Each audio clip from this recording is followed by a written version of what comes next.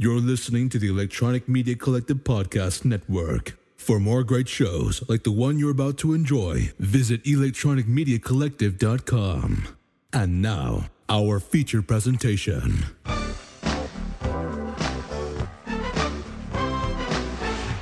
Welcome to the exciting world of the movies. Hello, retro movie lovers. It's a new year and it's time to go punk in a big way.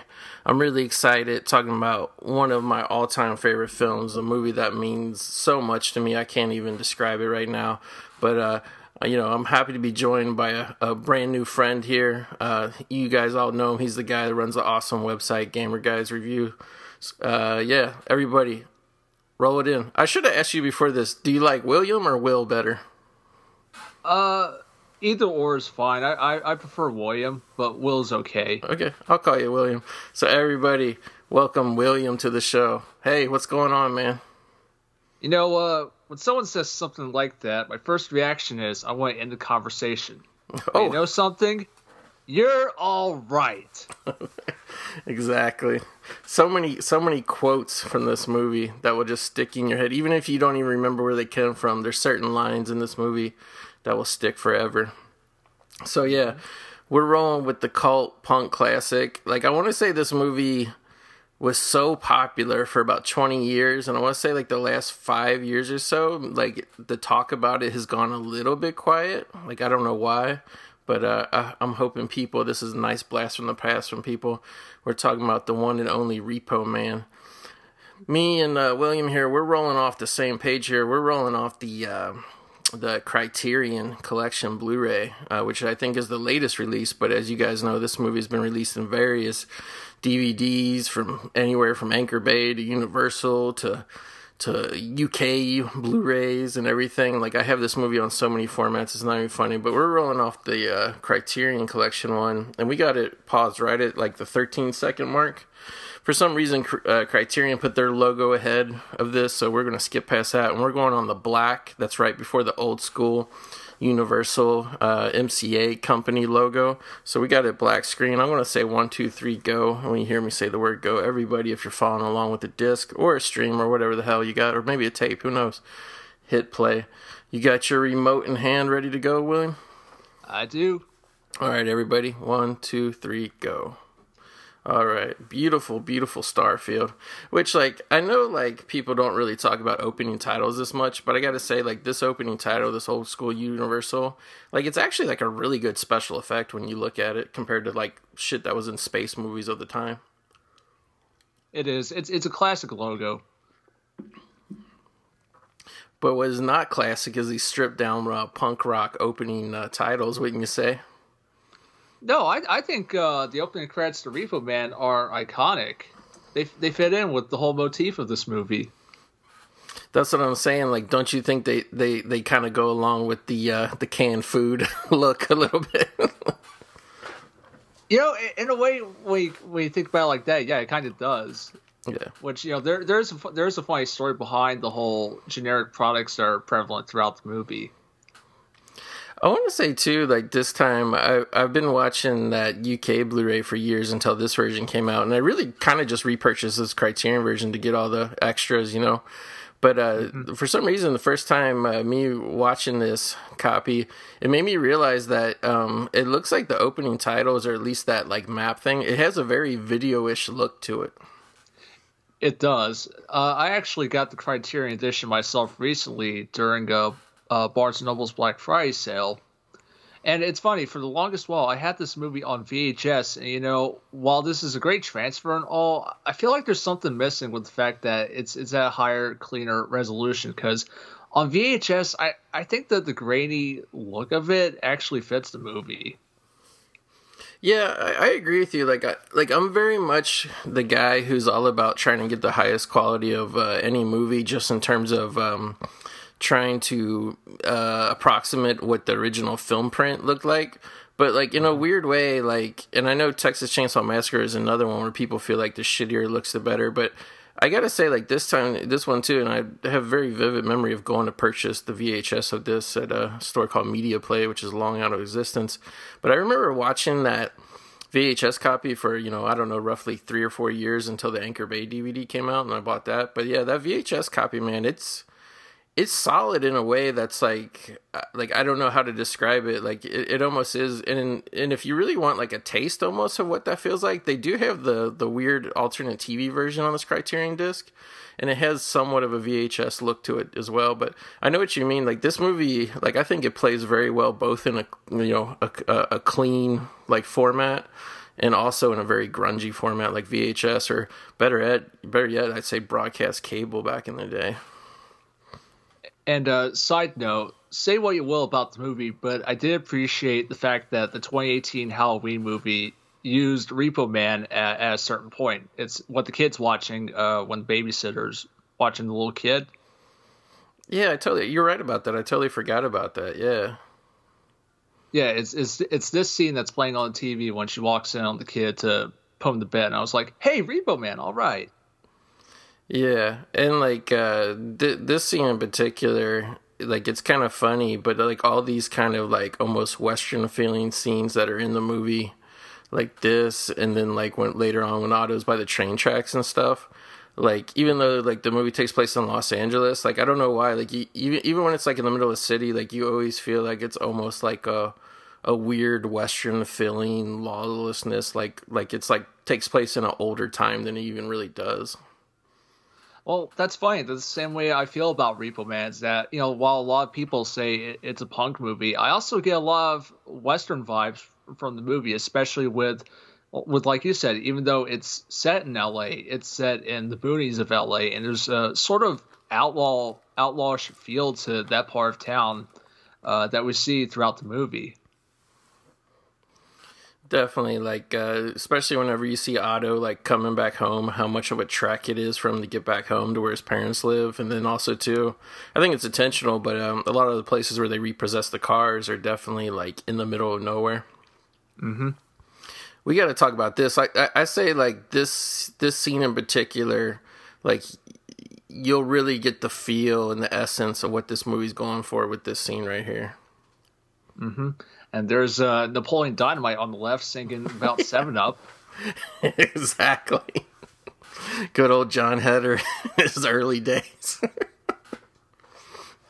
Actually, no, what is funny, I'll bring this up as a piece of trivia, but the guy who plays the nerd here, Kevin, he actually went on to become like a band member in one of the bands that provide music for Repo Man, the Circle Jerks.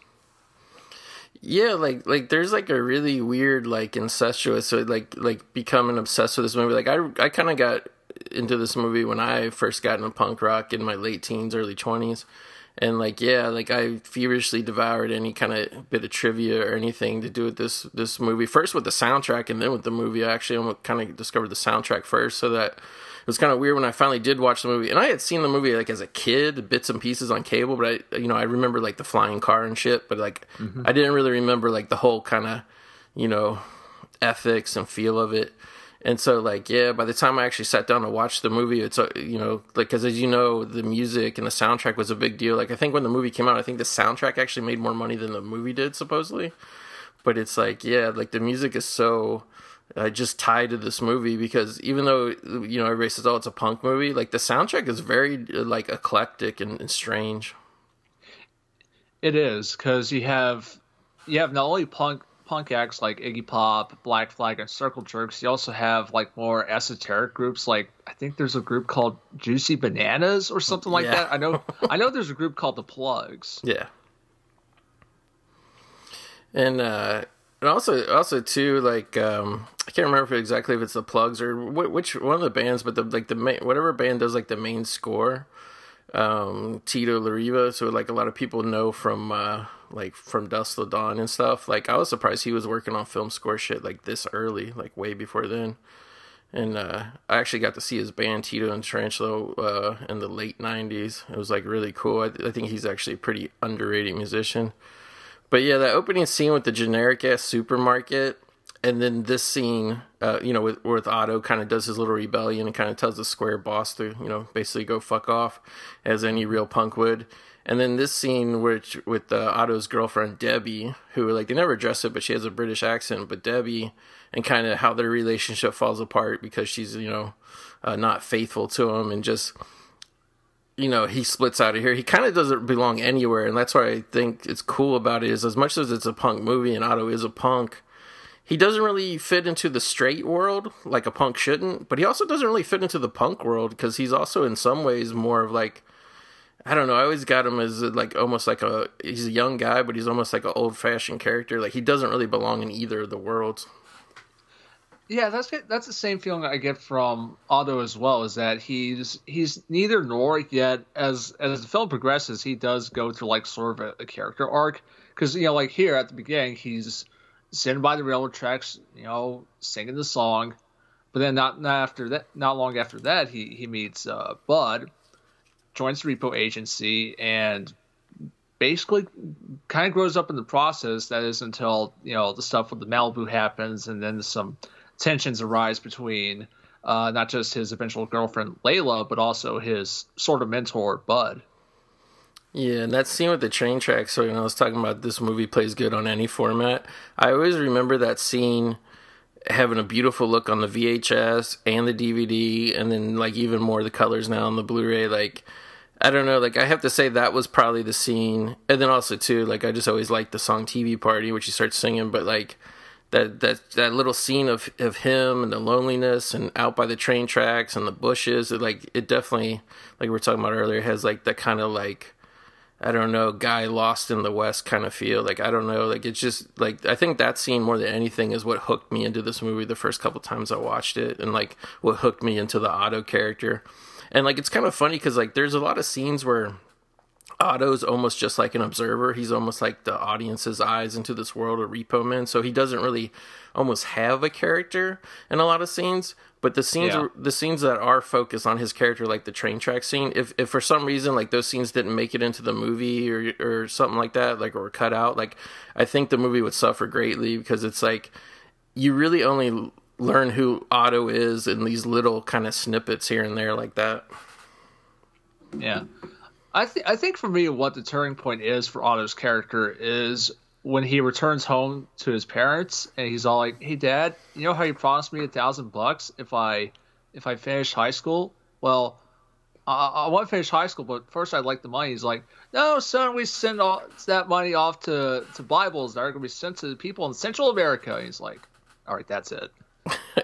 Exactly. And like I think it's one of those things, because I haven't viewed every Alex Cox film, but I've seen quite a few. I'd say I've seen probably more than half of his filmography, and he's a very unique storyteller. But I think this is one of his better movies in terms of like the way the story comes out, because there's a lot of subtle scenes like that where it's like almost blink if you miss it, or if you're not like a real observant viewer, like I think you miss a lot of the emotional beats. Because like what you said, like when Otto goes home to his family and you see that his family is these kind of like zoned out kind of hippie parents, like obsessed with like, cable TV ministries and whatever, like like you kind of see how it was kind of abandoned probably at an early age, and that's probably like what led him into the punk lifestyle there. Yeah. Well, actually, it's funny. It's like even though Repo Man is one of my favorite movies, and Alex Cox is one of my favorite film directors, this is the only film of his that I've seen, and I do want to see the other films he's done, like Sid and Nancy and Walker and stuff like that. But just for some reason, I haven't gotten around to it. Yeah, like I had actually seen Sid and Nancy quite a bit on cable when I was a kid, so I was pretty familiar with it. That and Repo Man, I had caught bits of cable, so I was pretty familiar with these movies, but I didn't really get into them and like kind of rediscovered them until my early 20s. And I went back to Sid and Nancy because I was a big fan of the Sex Pistols, and I read multiple Sex Pistol biographies, and like I feel like Sid and Nancy gets a bum rap because it's not historically accurate in a lot of ways. But I feel like if you go into it knowing that, first of all, and you just look at it as a movie, like literally a motion picture, and you don't worry about, okay, what was the real life relationship and repercussions between Sid Vicious and Nancy Spungen or whatever. If you just look at it as like almost like a weird punk rock fairy tale movie, it's actually like a very well done motion picture. Yeah. And I would, even though it kind of is like a rock biography, I would look at it more of a punk rock love story than a true life story. Yeah. Well, it's funny. I was doing some research on Alex Cox before we started doing his commentary, and apparently he says he's blacklisted by Hollywood due to his experiences working on Walker.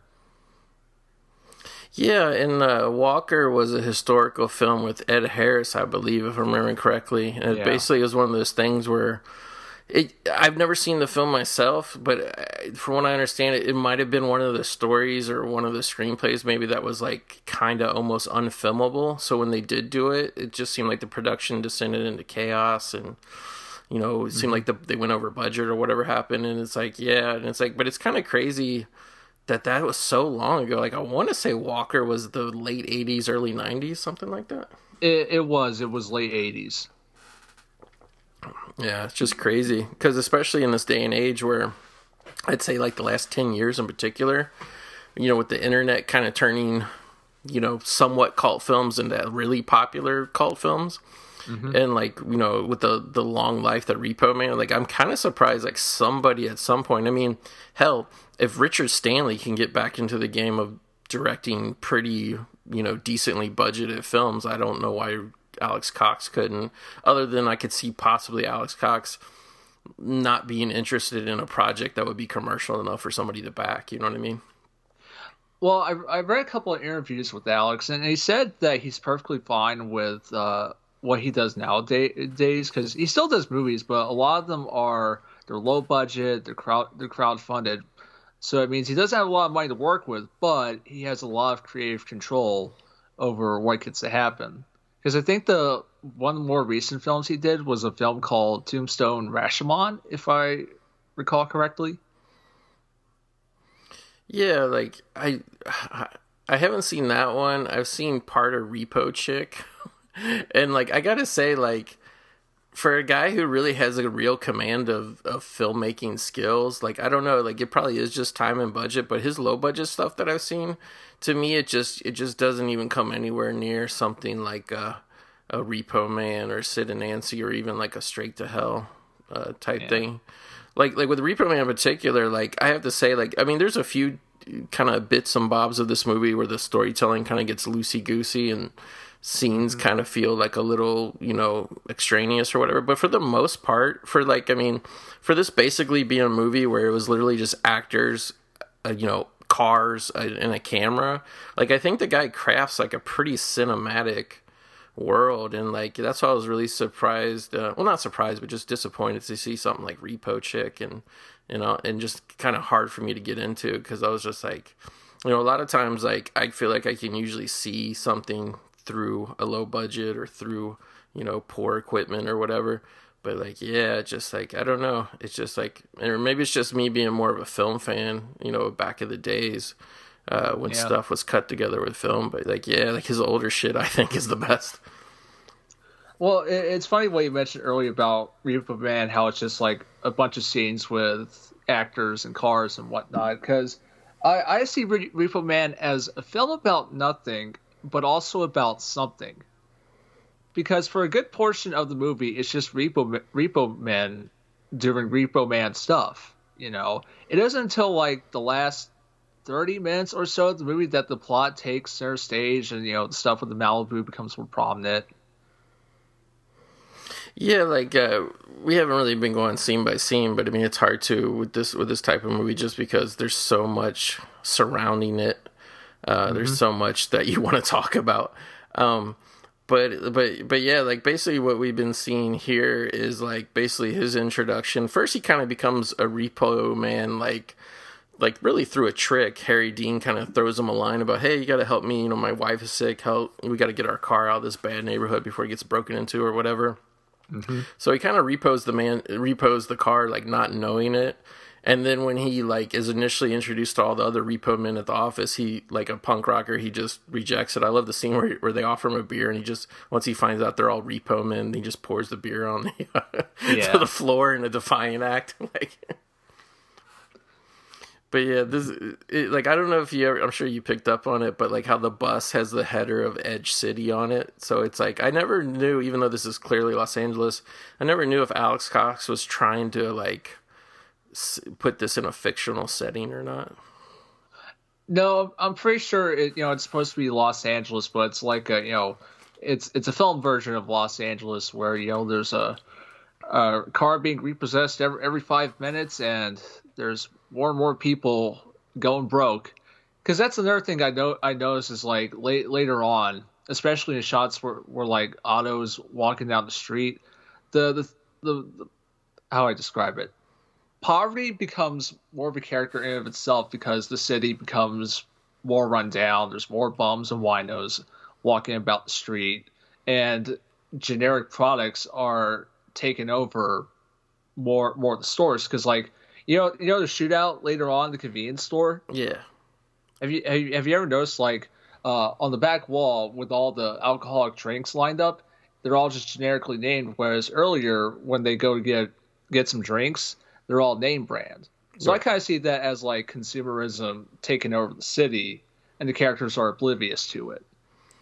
Yeah, for sure. Like what I always got into, because I mean, obviously they couldn't, financially or whatever, outfit the entire stores and stuff with completely like either the generic and if you look, there's some labels of the fake brands where it looks like some of the fake brands are actually fake, which I guess we should preface. I do remember that white and blue packaging on products back in the day, but it wasn't nearly as prevalent as like what you see in this one. Like you would never like walk down like a whole aisle away in a store and see it, you know what I mean? But like when you did see it, and I think I usually saw it more on stuff like the popcorn and stuff, like more like snack foods. But when you did see it, even as a kid, it stuck out as like something is wrong here, something is strange. It was like really weird because packaging in general, for name brands, even kind of generic name brands, they always try to like pick a theme, a logo, every brand tries to usually pick a color, or at least a color scheme that identifies itself. And when everything is white or blue with the same font, it casts a very strange feel even when you just look at it. Like I will say one thing I'm disappointed in is I would have loved to try the generic beer, because that was a real one. That was one of the real ones. I think later when they get a drink and it just says drink, I think you can see it's just a sticker on it that just says drink. But yeah, like those brands were like so insane. And then like sometimes in the liquor store too, you can see like the real name brands, they kind of just turn backwards so you can't see them. Yeah. Although it is funny because they say like they got a lot of those generic name products from a grocery store, but yet the people that they did receive sponsored from were the people that sell the little Christmas trees that you can hang in a car. And if you look closely in a lot of scenes when people are driving cars, you can see a little Christmas tree dangling on the rearview mirror. Exactly. I think there's even a line of dialogue where like they take one out and look at it or something. They say you find one in every car. So it's it's like going back to what you were saying with the poverty and the winos everywhere. And then we see dead winos being collected, and we see dead winos. Some of them, like the one character later, when he's dead on a bench, they just light him up with a flamethrower. I think there's what I loved about this movie. When I rediscovered it when I was older, is like there's the movie that you know of, like here, drink. Yeah, I think you can see the stickers on it. But like there's the movie that's like kind of going on in the foreground that we're following here with Otto and Bud. But there's also kind of like this background movie of this society that's like obviously in what appears to be like kind of like a financial crisis, and basically just human beings becoming disposable, and like it's very subtle. And I have to say, to really fully pick up on it, you probably almost have to watch the movie 2 or 3 times. But I think that was another brilliant thing that Alex Cox did, with not just setting this in just like really more like the normal world, but creating a backdrop of this weird society. Because his buddy Kevin, after they lose their jobs in the supermarket, he's even like dreaming of like becoming a fry cook and like a manager at a Burger King or McDonald's, and he's talking about it like that would be a great career, which is like sad, but like that kind of is like a career nowadays. Well, we're out on the LA River, and we're about to be introduced to the Rodriguez brothers. Yeah, they're kind of like the for our main repo guys. They're kind of like the I guess they're like the competitors from their own shop, and like they kind of build them up like they can nab just about any car out there. I'd say They do. But I gotta say, like, another thing that I love about this movie, and kind of just like a trope or a genre that I eat up with a spoon anyway, is I'm always a sucker, especially with male characters. I think you see it more than female characters, even in films. But I'm always a sucker for the kind of like older man mentor and like the young whatever guy. Like, I remember there was a really good one where maybe about 15 years ago with Robert Forster, and I want to say it was maybe Donnie Wahlberg or somebody, where like they were kind of like learning the diamond trade. It was called like Diamond Men or something like that. But like I'm always a sucker for that thing, and like the thing that I think is great is like how we talk about Otto being a punk that doesn't really fit in with the real punk crowd. Like, I feel like him and Bud, like, even though he kind of like adopts Bud's lifestyle of, you know, not sleeping whatever 2 hours a day, and, you know, snorting speed and all that shit to stay up to keep going and repossessing more cars. Like, as much as he adopts like Bud's lifestyle, it's like at the same time I feel like there's a kinship between them where it's like Bud is almost like the older version of Otto that like Otto would have ended up being 20, 30 years from now anyway. Like, it's kind of weird. Like, I kind of feel like they almost have like a weird soulmate thing going on. Mm-hmm. I really do. Yeah, I really do like the chemistry between Harry Dean Stanton and Emilio Estevez, because it's like, you know, later on, Harry Dean's character Bud is kind of become he starts to go against his own code. He becomes delusioned. He gets focused on the car and like, oh, what I could do with the money? I could start my own repo company, and everybody does the hard work, and I just sit back and watch. And it results in him nearly getting fatally wounded because of it. And yeah, it's really funny too, because it's like, and I think, you know, what we've been talking about with the generic products, which, you know, we should say too that Otto's buddies, like, it's kind of a recurring theme, is whenever him and Bud go into a store or something, they're just narrowly missing Otto's ex-girlfriend and his friends, Archie, right. Like, and the other guy played by Dick Rude. I'm blanking on his character name right now, but he's always they're just narrowly missing them robbing a store, and obviously that becomes a bigger part later on. Yeah. But I thought this was good. I love this character actor here, Cy Richardson. He's like kind of like a secondary mentor to Otto, and like I love that they try to play this trick of this kind of like fancy lady in this nice car. Otto's going to throw a rat in it, and I'm guessing the object was she would jump out of the car and then they could take the car. But yeah, although it's funny, Cy Richardson, he later turned up in Emilio Estevez's first movie, Men at Work, pretty much playing the same type of character that he does in Repo Man. And like, he's great in the movie, but anybody who's a fan of the Repo Man soundtrack, the track with I'm pretty sure he re-recorded like a lot of his lines from the movie, but the track where Cy Richardson is just talking over it, over some of the score, and he's giving his ethics and his codes and stuff, his rules of what he does. It's hilarious. I was just listening to that yesterday. But I love that shot too, like when because Cy just like kind of like, he just like peels out chasing the lady and leaves Otto in the middle. Like, we should say the lady mace sprayed Otto in the eyes. And Otto, like, I just love that. It's just kind of like a sad shot where it's like the POV of like out the back of the car, and Otto just kind of like stumbling around in the middle of the street by himself, rubbing his eyes like he's blind. Yeah, I mean, it shows that he's still learning the ropes of being a Repo Man. He's not quite there yet. Yeah, and this is kind of like, almost, I'd say, not exactly, because there is a lot of humor in this movie, but I'd say this is one of the most overtly humorous scenes here, where this guy, like, they paint him up like he's got to be rich with this Cadillac or whatever it is, but he's like in a laundromat, kind of like kind of like a rundown neighborhood's laundromat, and he's like giving instructions to the kids how to wash his clothes, because he needs their clothes to get out of the dryers or whatever they're right there, because he needs to sit in his car and watch his clothes. I just thought it was hilarious, and when Otto takes his car, he runs out, and then it's a funny little bit where the kids toss all his clothes out into the street and shit. Yeah, Repo Man is a very funny movie, but in a subversive way. Because you don't pick up on a lot of the humor on first viewing. It's only on repeated viewings that you really do start to pick up on the jokes and the hidden gags throughout. For sure.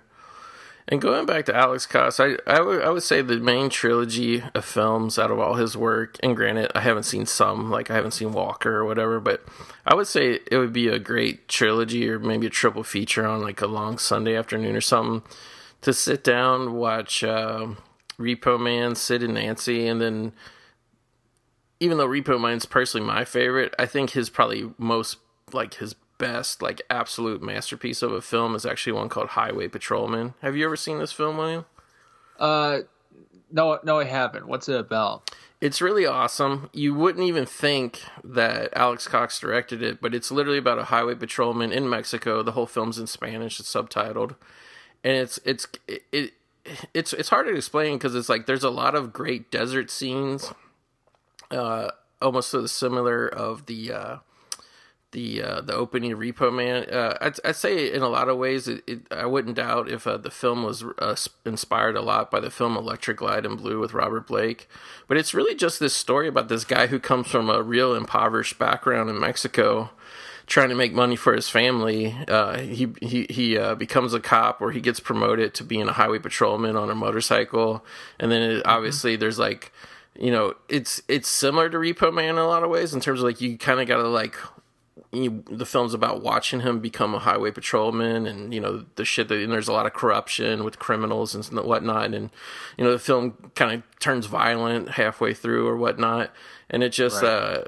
I don't know, like it's just a breathtaking film in terms, like I would almost say, like in a weird way, like it almost like reminds me of like a cross between Repo Man and then like something like the very early Robert Rodriguez stuff, especially like El Mariachi. Like it just has that frenetic pace during the action scenes, and then during the slow character things, like it's just, I don't know, like it almost feels like you're watching reality. It's so well done. So I would definitely recommend Highway Patrolman.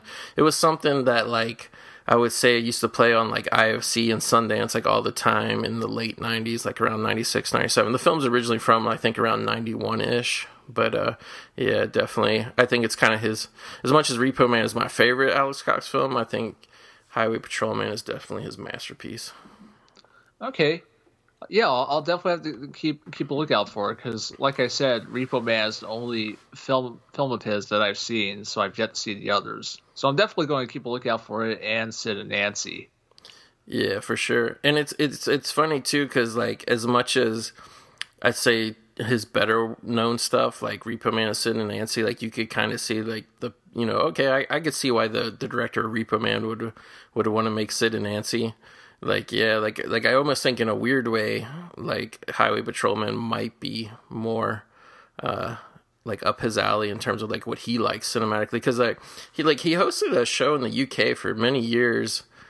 He did. It was called Movie Drome, yeah. If I recall. Yeah, Movie Drome. I almost said Video Drome, but I knew it was something else. Yeah, Movie Drome, where he would kind of like do interviews with, especially filmmakers that kind of make like these fringe and independent films and whatnot. So it's like, it's weird. It's weird. Like I can't think of any other director like that who might have been known more at one given time as more of a TV host than even a director. But he actually hosted that show like after he made like Repo Man and Sid and Nancy and all these. But I guess it kind of shows the hustle he had to be on to make a living. You know what I mean?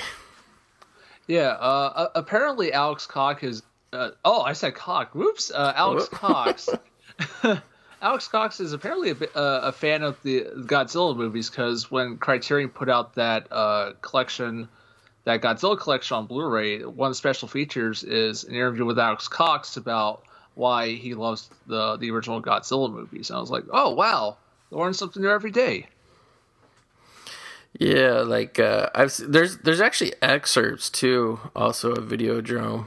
I'm sorry, I keep saying Movie Drome on YouTube. Okay. And I remember some of the first ones I seen was actually him talking about Godzilla. So it actually is interesting. It's kind of weird too, with the modern day, like what's going on now, some of the filmmakers that they got to make some of the current Godzilla movies. It may not be on the wavelength as Alex Cox was, but definitely some weird. It's really surprising that so many people that come out of the world of independent film are obsessed with Godzilla.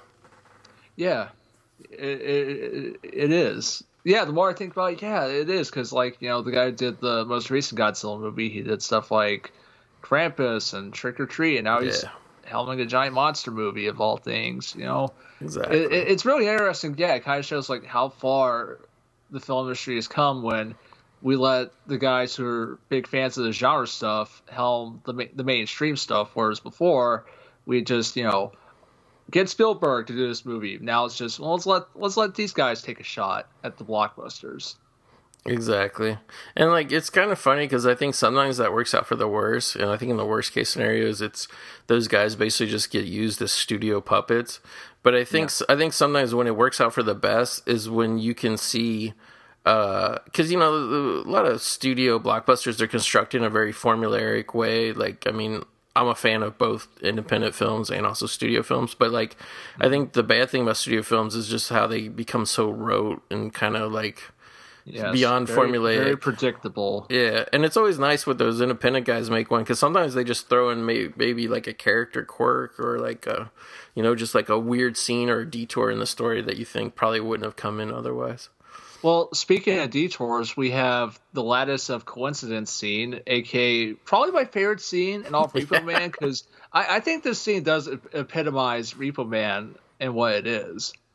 For sure. So just talk a little bit. We should say, too, it's a scene between Otto and the great Tracy Walter, who are espousing some philosophy here over a roaring dumpster or trash barrel fire. Yeah. Which, yeah, and by the way, his Tracy Walter's character is named Miller, and there are two other characters named Bud and Light. Get it? Yeah. And I really do like Tracy Walter. He's become one of my favorite character actors in recent memory, simply because he's kind of like an actor like Dick Miller, who he shows up in a movie. It's like, oh hey, it's that guy. Because he was also in Batman. He was the Joker's right hand man. He was in the Conan the Barbarian sequel. I think the most recent thing he did was he may have heard some more Rob Zombie's movies, but either way, he's always a welcome in sight, Tracy Walter. Yeah, there's I love the guy, especially as a kid. He was just one of those guys that were I guess if you look at his IMDb, you could probably see it, but he was just in a run of films for so long. I remember me and my dad being avid film goers. It felt like we would see him in a movie 2 to 3 to 4 times a year. He just was always popping up in that kind of early to mid 80s era. And it just the second, I don't care what movie he was in, what type of character he was playing, the second he was on screen, it's weird. He was just instantly recognizable. Yeah. If there's one thing you could say about movies nowadays is that, yeah, I miss that, having those recognizable character actors who just show up in anything and everything. I think that's something that's kind of missing from movies made nowadays, because nowadays they rely on familiar faces, but they're all A-listers. Right. You really don't see much from the people who might be considered B-listers or C-listers, yet they're a recognizable face nonetheless. Well, it's kind of funny too, because I think this would probably be hard for people to fathom now, but me being somebody a little bit older and was seeing the movies he was popping up in very early on, I would say the first probably 10 years of Steve Buscemi's career was very Tracy Walter-esque. Really? He had done some large roles in very unknown scene movies early on, Parting Glances and stuff that were kind of New York things. But if you look at his filmography, I want to say even after he'd done Reservoir Dogs, and Reservoir Dogs was kind of his big breakout role. But before that, he did a lot of, Steve Buscemi popped up in a lot of movies in 1, 2, 3 line roles, just in and out, quick things. And it was kind of cool, because I remember another thing, going to the movies with my dad and stuff, you would always see, Steve Buscemi, especially after Reservoir Dogs, was in 4 or 5 films a year. And, sometimes he would be the coolest thing about the movie, even though he was, barely in it. There's one movie, I can't remember, it's from a famous director, it might have even been Robert Altman, I can't remember, I want to say it's Kansas City, and I think Jennifer Jason Leigh is in it too, and Buscemi has a kind of small supporting role, and it's just totally, another one is Things to Do in Denver When You're Dead, he kind of plays like the hitman. Oh, it's just like, man, killer. And don't get me wrong, like I love Steve Buscemi, and I'm glad he got to break out, and like he did his starring role in his directorial debut, Trees Lounge, which is awesome as well. But like those earlier films where you just get a tiny bit of Buscemi, like yeah, it's it's the best in small doses.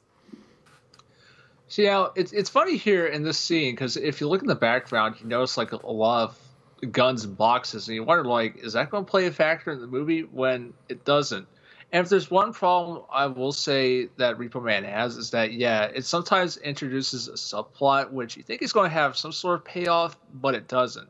Because I know that originally, because they had considered multiple endings for this movie, but one of them was Otto takes the Malibu to Central America and uses it in the effort to fight against to help the what am I trying to say? To help the revolutionaries, because there's a bomb in the back. Right.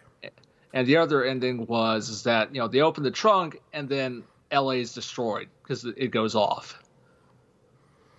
Yeah, and like I know exactly what you're talking about from where the movie was originally headed with the original endings and like the finished product that we have right here. I think the biggest third line thing that's like still there and still kind of half-ass paid off is like the storyline of like the Repo Man office, like where Otto and Bud works. There's like kind of like the pretty receptionist there, Marlena. And yeah. she's kind of there almost like it's never really clear, but she's clearly doing double duty because like we see her dressed almost like a revolutionary, and she's hanging out with the Rodriguez brothers, and like you said, like there's definitely like that I guess hint of an underground resistance to going on, but it's kind of hard to really define it because even the authorities who are constantly after the Malibu that has the dead aliens in the trunk and this weird organization that his new girlfriend works for, like it's all very ill-defined. It's never really crystallized. It is. But in a weird way, like I'd almost think like as much as that would be a criticism for most films, like it's kind of like a blurry, fuzzy area in this, but it doesn't really like kill or hurt the movie that much because there's so much other stuff going on. Not really, no. And plus the ending we ended up with, I think, is actually a great ending because it pays off Miller's character because for the longest sorry, froze up there. For the longest while, we think that Miller, he's just the weird guy at the junkyard, but it turns out no, the weird guy is actually the normal one, aka the one capable of driving the Malibu and send it off flying.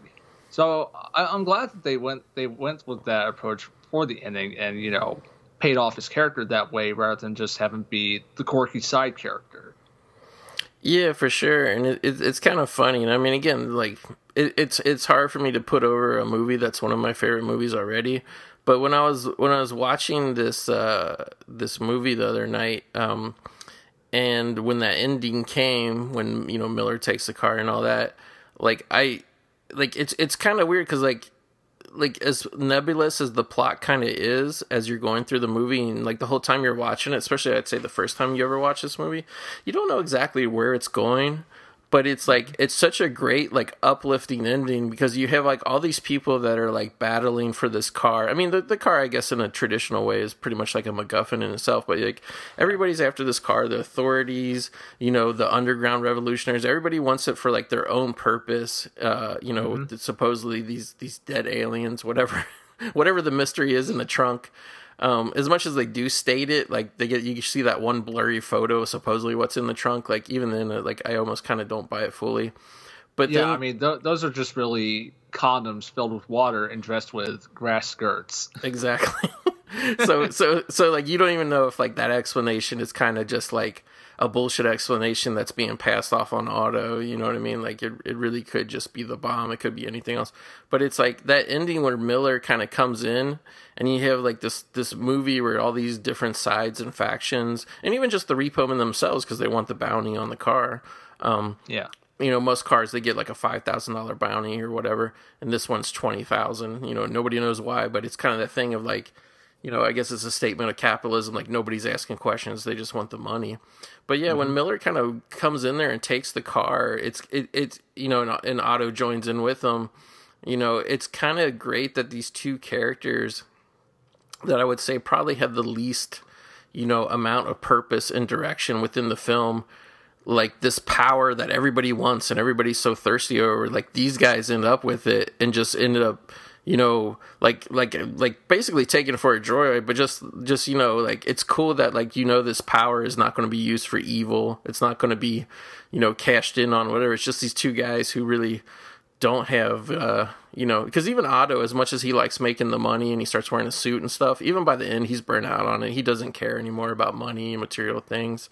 So it's great just to see these two guys. Like, I guess it's really just, a random instance of chance and, just weird fate coming in and taking this car away. It is. Although it does make me wonder because, Alex Cox had made plans for doing a sequel to Repo Man during the 90s, which it didn't happen because I think everybody was game for it, I think, except for Emilio Estevez. But this is coming from a guy who did a lot of Mighty Ducks sequels, so right. What does he know? But yeah, it does make me wonder, like, what direction would have the potential Repo Man sequel could have taken if it had actually happened. Personally, I think Alex Cox shouldn't have done a sequel to Repo Man because it's such a great little movie of its own to try to replicate that quirkiness of Repo Man. I don't think it would have worked. Even though, I know they took the planned sequel of Repo Man and they made it into a graphic novel. Right. Yeah, I think it's one of those things too. Something that doesn't get talked about a lot. Like, especially in this day and age, there's a lot of long gestating sequels. Like, it used to be, if you didn't make a sequel within 3 to 5 years, it's like, what's the point of doing it? And now we've had a lot of these sequels that pop up 10, 15, 20 years later, and people are always like, oh yeah, like, most part the rap is like, yeah, it's good, and it's it was a decent movie unto itself, but like, people always kind of come up with that thing of like, oh, you can't really recapture the feeling of the original. And I think Repo Man would have been a prime example of that in terms of like, even though, they were trying to craft this kind of little world that they were, at the same time, a lot of it was influenced by things that were like going on in the early 80s. And like, you could have definitely probably readopted that 10, 15 years later, whenever they were going to end up making the sequel, to be more a snapshot of that current time. But you never really could have recreated the feel of the original. And I think probably a lot of people would have been disappointed by that. You know what I mean? Oh yeah, certainly. Though it is funny, and it's also like, you have to consider that nowadays a lot of the cast that was in Repo Man has passed away. But if for some reason a sequel were to happen, Alex Cox could just pull a David Lynch and have all the dead actors come back as plates of shrimp, like yes. like what David Lynch did with David Bowie in the Twin Peaks revival. How he's a tea kettle, because why not? Exactly, and I can see Alex Cox coming up with some sort of creative invention like that, and it's kind of funny because as much as I would say this movie's kind of like 50-50 in terms of, like, at least for me as a viewer, like, I feel like the charisma and stuff that are very young and green, and I should say I love Emilio Estevez. He was like actually my favorite actor when I was a kid. He did this film, I'm pretty sure he directed to this film called Wisdom, which I absolutely loved when I was a kid. Did you ever see that one, William? I've never heard of it. Yeah, it kind of sucks because it never got like a legit DVD release, but I want to say it came out around like 86, 87-ish. It was around the time where he was engaged to Demi Moore. So it's basically this story where Emilio Estevez plays this young guy who's probably in like his mid-20s, and when he was young, he got drunk with some friends and took a car for a joyride and crashed it. So he went down hard for like a couple years for, basically felony grand theft and all that. So like, here he is, he's still very young, he's still living with his parents, who I think are, if I'm remembering correctly, are played by Veronica Cartwright and and Tom Skerritt. I'm pretty sure that's his parents, which is weird because they were an Alien, so maybe I'm mixing that part up, but I'm pretty sure they're his parents. So basically, It's about him trying to get a job and nobody wants to hire him because he's a felon. And basically what happens is he just says, screw it, I'm going to rob a bank. And he's fully intending to rob a bank. But while he's there, and I should say too, this happened around the time in real life that a lot of farmers were facing financial crisis in the U.S. and losing their farms. So he basically, he burns up, and obviously this is a product of his time, but this is when bank records were kept on paper. So he burns up the mortgages of like all the houses and farms and shit. So like a lot of people that were going to like lose their land and stuff, they end up not, because he just destroyed all the records. So he kind of like goes on a mission, and like he becomes like a modern day folk hero through the news, almost like a Natural Born Killers type movie, but more on a positive spin, where he just goes around to banks doing this over and over. And like I don't want to ruin the ending. It kind of has somewhat of a controversial ending, but anyway, like it's just like I just love this movie, as a kid. So like I was all about Emilio Estevez, and going through all his filmography from that time, I want to say I think I've seen all his films, to be honest with you. Okay. This movie, he's very green, but I like it. He also did a movie called Nightmares, which I'll talk about in a minute. But I like green young Emilio Estevez is not necessarily bad Emilio Estevez. I'll say that. Okay. My favorite type of Emilio Estevez is Maximum Overdrive Emilio Estevez. Yeah, he's great in that. Which here's a fan theory. Do you think that Repo Man and Maximum Overdrive are set in the same universe? Because think about it. In Maximum Overdrive, you see the green fog in the sky because of the so-called comet. How we know it's not really because of the Malibu and the radiation emanating from it, from Miller flying around Earth? You could do a double. You could do a double tie-in too, and with Maximum Overdrive, you could also tie Wisdom in, because it's also another movie where Emilio's getting the short shaft because he's a felon or whatever. So you could tie in two Emilio universes in a Maximum Overdrive. Yeah, forget the shared cinematic universe. I want the shared Emilio universe. I agree. He got a bad deal.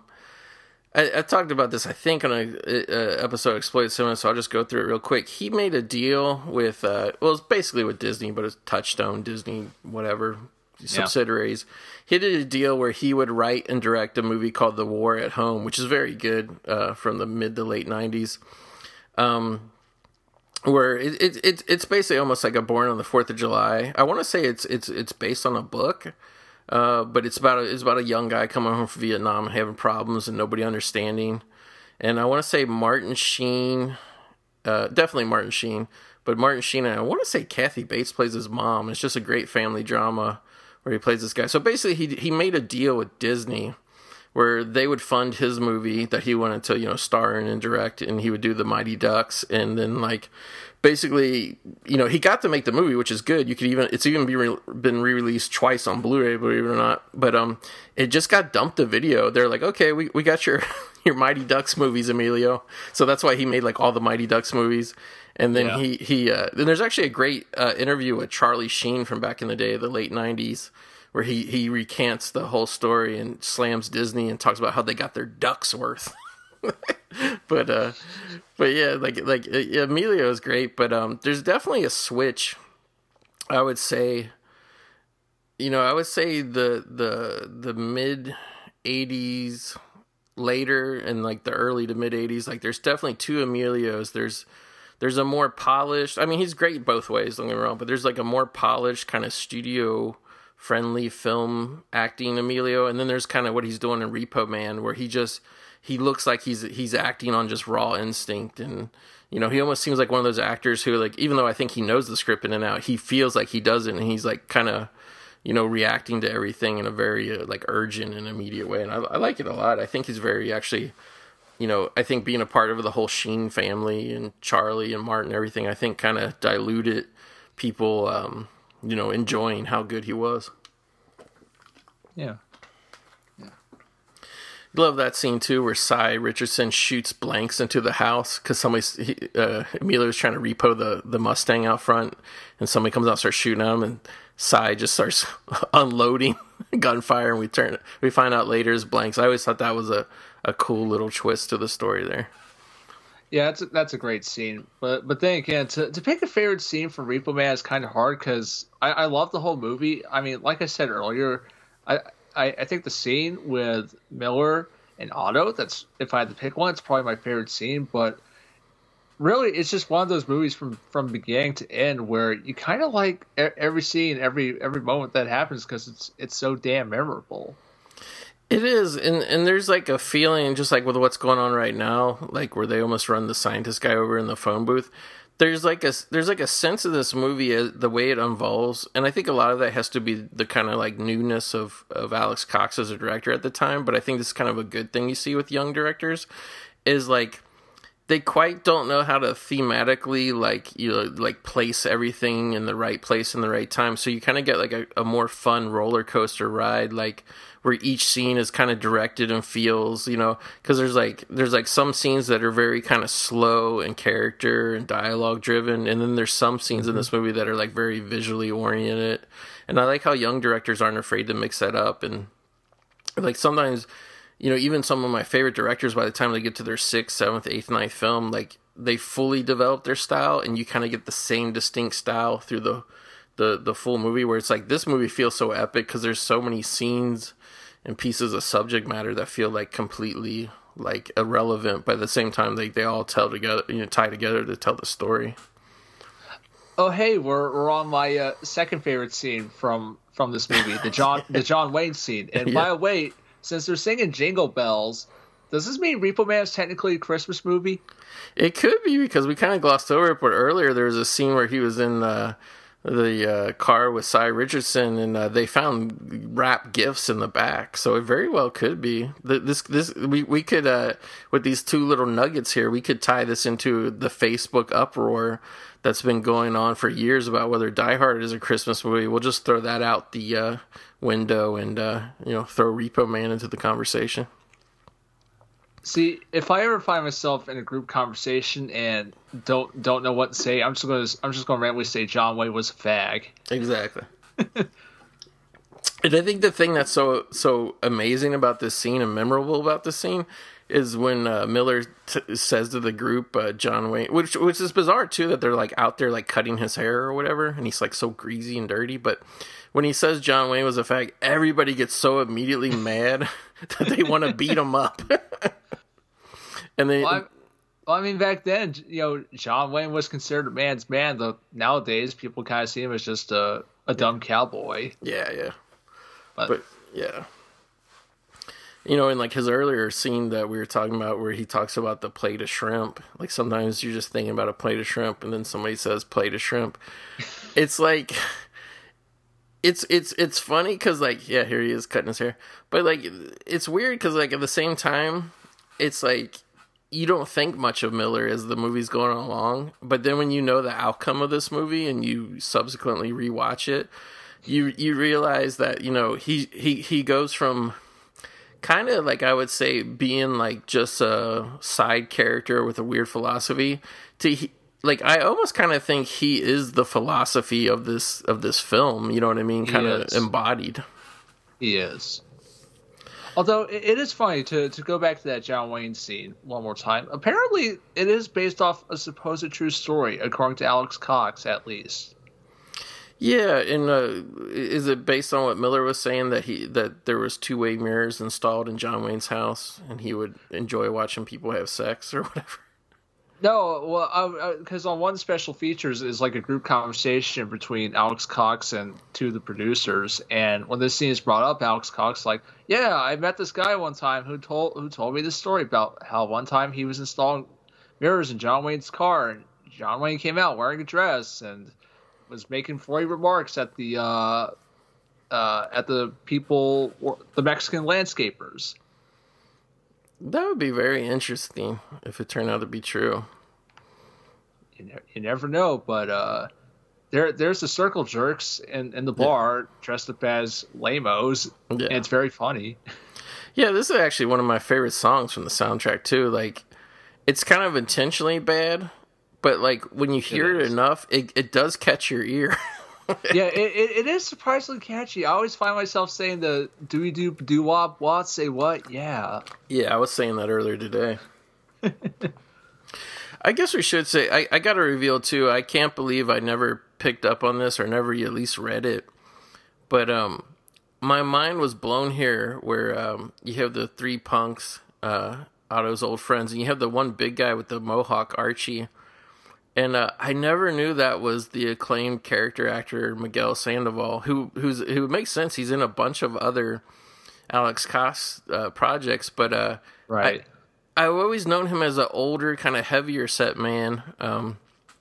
What else has he done besides Repo Man and some of Alex Cox's other films? He's done a lot of shit. Let me hit the IMDb real quick, but like he always plays like a what do you call it, like a government official or like a Hispanic drug lord. It feels like, and I want to say too, I could be mistaken, but I want to say too, because I always knew him as Miguel Sandoval. I think the opening credits had listed as Michael Sandoval, so like maybe that's like, which people don't know Miguel, and like Michael is kind of like the whatever you say American equivalent of Miguel.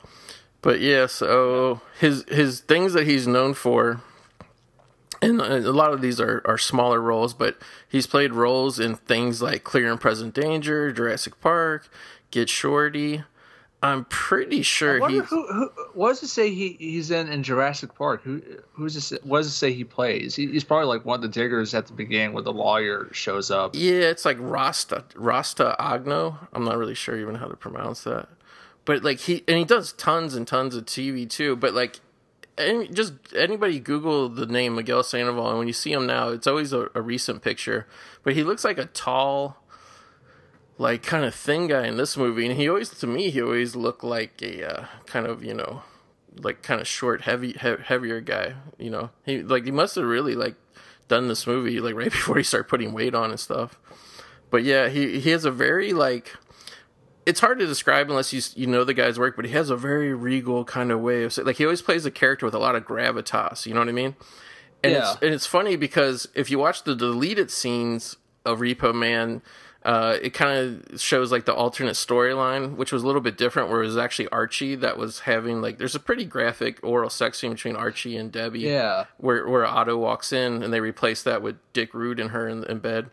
But like you hear Miguel Sandoval's real voice in the deleted scenes, but for the movie, some reason, and I don't know if it's him doing the voice or somebody else, but they gave him this cartoony voice just like this. I think he said in one of the extras that it was him who decided to give the character a cartoony voice. Mm-hmm. Like here, right now, he's like, "Oh, Dookie Wookie hurt his little hand." Yeah. And, like, I could kind of see his face, like, as I know him as an older man in this character, but still, it's, like, it's crazy. It's crazy. Actually, if you saw them side by side. Because you brought it up, the deleted scenes of Repo Man, that extra on the Blu-ray and DVD, that is one of the most funniest extras that I've ever seen, because it's what makes it unique is it's not just Alex Cox talking about, oh, this is a scene we shot and cut out. No, it's him talking about the scenes, but he also has with him the real inventor of the neutron bomb. Right. That is beyond bizarre. And I want to say those extras have been around for quite a while, because I want to say they were on one of the previous releases that I had. But yeah. Yeah, they were. And yeah, it's funny because, like, yeah, he mentions it on the audio commentary. It's like, yeah, one day I get a letter from this guy, and he says he's the creator of the neutron bomb, and that Repo Man is one of his favorite movies, the other being Dr. Strangelove. Yeah, it's which in a weird way, like, those two films, like, I feel like they have the same kind of, like, you know, mocking satire spirit. I love too that the Repo guys, like, they put on sheriff hats and, like, they think it's going to fool people into thinking that they're cops. There was a great bit that we kind of skipped past where, you know, Otto got beat up by actually a ska band because he was trying to repossess one of the guy's grandmother's car, and they all just beat him and stuff. They caught him and beat him because the car was up on blocks. And then, like, the Repo Men were asking him, like, hey, who beat you up? We got to know. And he's like, don't worry about it. And, like, they pretty much turn on Otto saying, like, we don't care that you got beat up, but you're one of us. So, you know, we got to go get revenge. So he asked him, who did this to you? And he gave him the name of the nerdy guy who managed the grocery store early on. So it was a great comical scene. But I got to say, this was a great scene where the Repo guys kind of get into a, they were chasing the car, but like then they get into like a kind of road rage incident here with the Rodriguez brothers. Mm-hmm. And again, like I've seen this movie a million times and I've never noticed it. This bridge that they go under, I'm 99% sure that this is the same area from the Terminator. It's the same bridge that they used in the Terminator, because I can see at the end that's the wall that the Terminator crashes into when he's chasing Kyle and Sarah. Yeah, I was surprised to learn like how much this tunnel has been used in various movies, because it's also popped up in Cobra and The Hidden and a bunch of other movies. Yeah, it must be an area of town because there's a great runway of space there where you could shoot shit and crash cars and whatever. It must be a place where it's like overnight you can just block off, and there's not much traffic that needs to go through there. But it's very cinematic and it looks great on camera. It does. But I was thinking, man, what a crew here, these guys. The only guy that I'm really not familiar with is the one kind of older white guy in the Repo Man crew. Yeah, he's probably been in Earth stuff, but I couldn't name it. He's so distinctive, though, like during the parts. And I like how they always had this kind of security guard guy at the office, and like he's like a real prick and always gets into fights with people, but he's always like sitting there crocheting or doing other things. He's a tough guy, but he has a soft heart. Yeah, exactly. Yeah, it's kind of funny too, because because this is a movie that built its reputation over time, but it's kind of interesting because Harry Dean Stanton was kind of one of those guys that just kind of always looked old, for lack of a better term. Yeah, he always did look old. Yeah, like an Alien. He looks the same as he did in Alien as he did in Repo Man. Yep. And it's kind of funny because I mean, I think maybe Alien might have, without like looking at his whole IMDb, but he was somebody who really didn't like hit it big till he was older, or at least active for a while. Because I remember like after Alien, I could be wrong which came first, but I'm pretty sure right before this he was in a movie that was pretty critically acclaimed called Paris, Texas, and played a guy that was like really sad out in the desert, and he got a lot of critical acclaim. I remember that was actually one of the first movies we ever rented on VHS was Paris, Texas. Like literally might have even been the first trip to the video store. My dad wanted to see it. I think the earliest movie that I've seen Harry Dean Stanton in is Cool Hand Luke. Oh yeah. It's like the one time you're like, oh, he's younger, but he's still Harry Dean Stanton. He's clearly still the same. Yeah. He's a great guy. Rest in peace, Harry Dean. Yeah, he is. Always a. Did you know they considered Mick Jagger for Harry Dean's character? I hadn't heard of that, but that makes total sense. Actually, yeah, it was like they were going to they showed the script to Harry Dean's agent, and he was like, no, Harry Dean will take this role. You need to get somebody like Mick Jagger for this role. And Alex Cox was like, no, we want someone like Harry Dean because his character is a grumpy old man. Harry Dean is a grumpy old man. Yes. I like that little bit where they get in the fight over the winos, and Harry Dean's going on the rant about how much do they owe if we could just make them pay. And, Otto's kind of had enough of this life at this point, and he's just like, they're bums, they don't have any money, and they kind of reach a standstill, and he rushes out. There's that last little shot right before it cut where Harry Dean gets sad. I thought that was a great moment. Yeah. Oh, I never really picked up on that until you mentioned it. Yeah.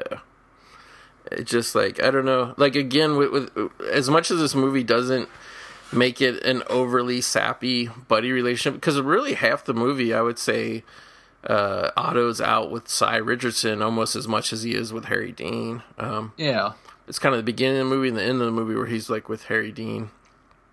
Mm-hmm. But and then there's like that little, like we were talking about the world building, there's that little scene where Otto walked down Skid Row and like the guys in the hazmat suits were just collecting the dead bums, winos, or whatever. Mm-hmm. I always thought this was a great shot here too, where Otto sees the car and he chases it to the point where he starts getting sick, and like as soon as he goes and he vomits over the side of the bridge, then the car appears underneath. I just thought that was a great little shot right there. something like that just helps cinematic. I guess we should say too, I was like looking at the IMDb credits of this last night, and I was surprised to see Robbie Mueller shot this, who's like a really great cinematographer, and he also shot one of my other favorite films of the period, and it kind of makes sense, To Live and Die in LA. Okay. Yeah. I'm just wondering, but where does Repo Man rank on your favorite movies list? It's always hard to like list them in order, but I mean, for me personally, it's top 10 for sure. Okay, it's probably top 10 for me as well. Yeah, people always ask me, what's your favorite film of all time? I'm just like, yeah, I'll get back to you on that. Yeah. But if I had to like pick 10 movies, I'm pretty sure Repo Man would be one of them. For sure, and it's like I would say like it's probably one of the kind of like more looser films in my top 10. Like in terms of like my favorite movie of all time is like Taxi Driver, and then like A Clockwork Orange is very probably number 2 or 3 at the bottom. It's just like it's like a lot of films that I like that are kind of in my top whatever. They're kind of films that are very, very, like, I mean, Alex Cox as well with his directorial vision. He knew very clearly what he was kind of going for. But like a lot of those other films, they feel very tight when you watch them for the most part. Whereas like this movie, like, and I say it as like a credit, not a discredit, but like this movie feels very loose and all over the place. And like that's kind of like how I felt like a lot of times throughout the years watching it. But it's like there's something about that like end scene and the way the movie ends. And I know that's kind of like what this movie is famous for. For many years, if you ever to ask people like, oh, you ever see Repo Man? And people would kind of barely have seen it, or they saw it a long time ago. They kind of, is that the movie where the car flies at the end? That's kind of like all people remember about it. But that ending, like with the score and everything, like it kind of, like, I don't know, like it's really at that point, like the last 10 minutes of the movie to me, all these different factions, all these different elements that have kind of been, ping-ponging around this film, they kind of all get distilled down into like one, and like basically everything comes together, and like the ending is like, I think the ending makes the movie, honestly. Like if they would have gone with the revolutionary thing and all that kind of thing, like I don't think that would have really played as well, because I think the ending that's actually in the movie speaks more to like who Otto is as a character, more than like if he actually found his purpose and did something big and grand with his life. You know what I mean? Yes, I do. I think you just blew my mind.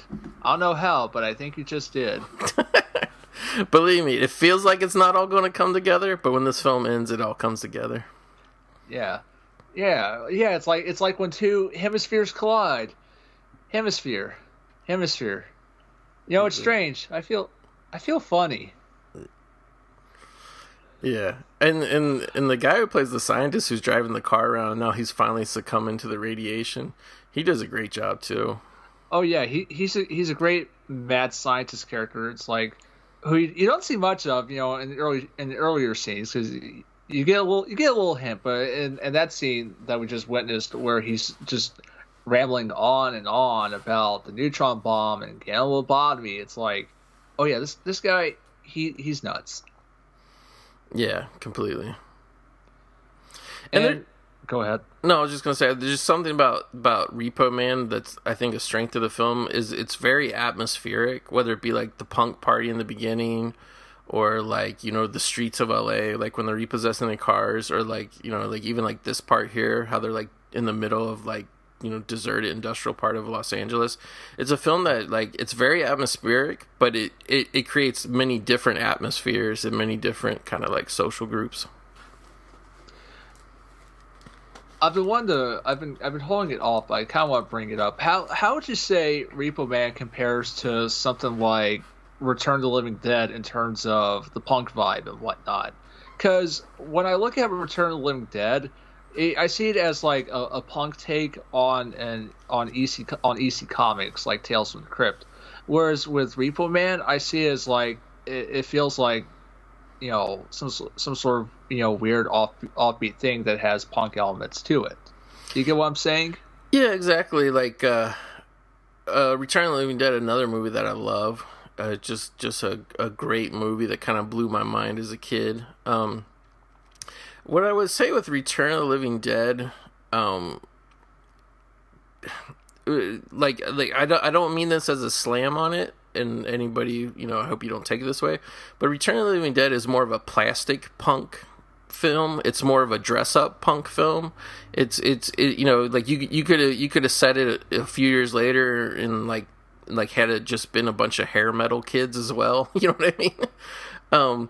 And it's clearly one where like Jewel Shepard, for example, is like clearly wearing a mohawk wig, and same with like Linnea Quigley and like her stuff. But so it's just like this film is like more authentic. Like I would say, and like I'm a huge fan of Dan O'Bannon. Don't get me wrong, I love the guy's work, but I mean, he was a guy I want to say in his upper 30s, possibly early 40s when he made Return of the Living Dead. He's like kind of around that age. He wasn't.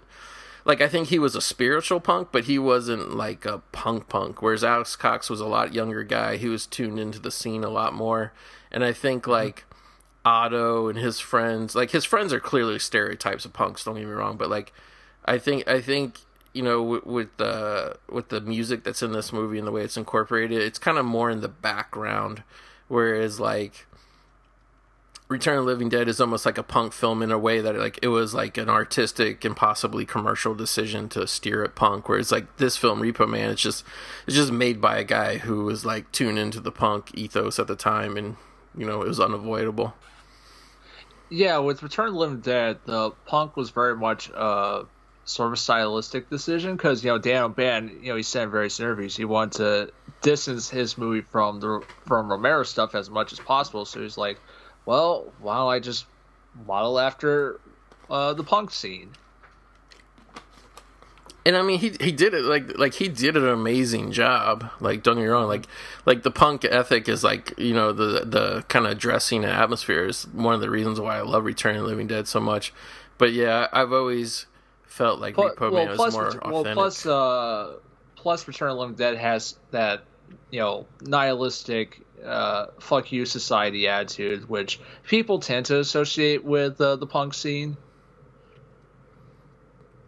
Exactly, like it kind of has that thing of like, kind of like the no future, motto is pretty much associated to it.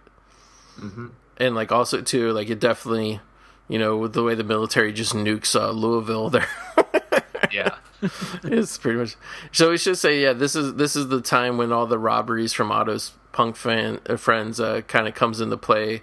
Like they actually come in while him and Harry Dean are buying beers or whatever at the liquor store, and a big shootout ensues. Pretty much everybody except Otto and his girlfriend Debbie gets away. Which I gotta say, like one of the things, and I'm sure it just probably got trimmed out. Actually, I know it got trimmed out when you look at the deleted scenes. But I always wanted more of the group of punk friends who kind of split off from Otto and went on this crime spree, because it's like you get bits of it, but it kind of like, what do you think? I always thought Debbie was the real driving force behind this. Hold on, I'm trying to think of something to say regarding Debbie. You are right in that regard that it's like it's there but it isn't there. And I think it's more the better because of it, that it's just sort of like it's a thing that pops up every now and then. Because if it become a defined subplot, then I think people have complained too much about there's too many subplots because then people complain like, oh well, there's Otto and the Repo Agency, there's Otto's relationship with Bud, there's and then now there's the punks, Duke and all of them running around causing doing crimes and whatnot. I think it's more the better that it's just sort of left, snippets here and there instead of being fully explored. Yeah, and I think they kind of wrap it up too. I thought that was a great scene where he talks to his friend who's dying, and he's trying to give him this like almost like this like Jimmy Cagney spiel of like, it wasn't my fault, it was this and this. He's blaming society, to leave me in this life of crime. And then Otto, which is supposed to be a tender moment between him and his friend, like he just kind of, he's like, oh, just like drop the shit, you're just a white suburban punk like me. And like I gotta say, like there's very, like, no matter what kind of counterculture scene you're around or been into or been nearby, in your younger years, there's always that element of it that people are like, yeah, man, we should be doing this, we should. And there's just like, there's always like that kind of like poser vibe, like, like, not saying young people can't be, aware of things in the world or whatnot, but like a lot of that rebellion really is just kind of, dressed up in kind of fake motivations, and a lot of philosophy is kind of just bullshit. That's a great scene too, where Marlene smashes the one, I guess, FBI guy in the face, and he's like, "No, don't hit my face!" And then she smashes him, "My face." Yeah. I always thought this was a great gag too, where Otto shoots the coffee on the security guard guy. Oh, he throws the coffee. He doesn't shoot it. Yeah, he fires it. Which is great that they just had a full boiling pot of coffee at like 9 o'clock at night going. Now, you've mentioned it at various intervals in this commentary, but Alex Cox did do a movie many years later called Repo Chick. Now, yeah. I'm a little confused. Is Repo Chick a spiritual sequel to Repo Man? What is it? My understanding was, spiritual. Let me look up the wiki for it real quick. But yeah, it's like a spiritual sequel, like the sequel that you never got or whatever. And it does bring people back because Miguel Sandoval's in it. So here's the synopsis of Repo Chick. In a parallel America, a super confident bad girl, disinherited by her filthy rich folks, finds work in the repossession business. However, she is unaware that the ultimate repo target, a missing train, is being used by terrorists determined to make their destructive mark. So, and keep in mind, this was all done on a budget of $200,000. So it's when you see it. I heard. Yeah, I know that was like super low budget. Yeah. So I mean, I don't want, it's like I don't want to slam the movie in case there's somebody out there that's a huge Alex Cox fan and they love it. But it's just like, it wasn't, Okay. It wasn't really up to the, and apparently the reason that it's a quote unquote non-sequel is because Cox shares the right to Repo Man with Universal. So. Yeah, that's what I've read as well, is that, for the longest while, Universal more or less had the rights to Repo Man, and it's only like recently that Alex Cox finally got the rights back to Repo Man. It was kind of the same situation with James Cameron, the Terminator name, though, at least Alex Cox hasn't been like, oh, let's do Repo Man, woke edition. Yeah. Yeah, one thing about some of these things, some of these works that we knew, from decades past, coming back to the original creators, the thing that I like about it is not even so much that anything would, like, continue or sequels be made. I just like when the original rights holders have it, because usually they're the ones that kind of, want to cash in on it, and like, because I'm all for movies living on long after their original release, so I would really hope that, almost like a Tommy Wiseau type, that Alex Cox would be very willing to book midnight screenings of Repo Man, wherever, people are willing to do it or whatnot. So, and especially in this day and age where, we don't know what the future of theatrical whatever exhibition's going to be, but going back to the 70s when like movies like Eraserhead and whatever, like, were these midnight kind of darlings or whatever, like, I would love if we could kind of get back to movies living a long life as midnight movies again, because I mean, like, I'm a huge fan of The Room, also a huge fan of the Rocky Horror Picture Show, but there's a lot of movies that can play at midnight, you know what I mean? Like Pink Floyd's The Wall used to play quite a bit at midnight when I was a kid, and I kind of don't really get why that doesn't happen more, and I just always figure, well, a lot of like theater chains don't want to be open super late, but like in recent years I've seen a lot of like mainstream theaters have like 11:15 at night showings of like 3-hour Marvel movies or Star Wars movies, so I kind of don't get why you can't do midnight shit more, I think it's just because audiences are like, no, I don't want to stay up late and see this old movie.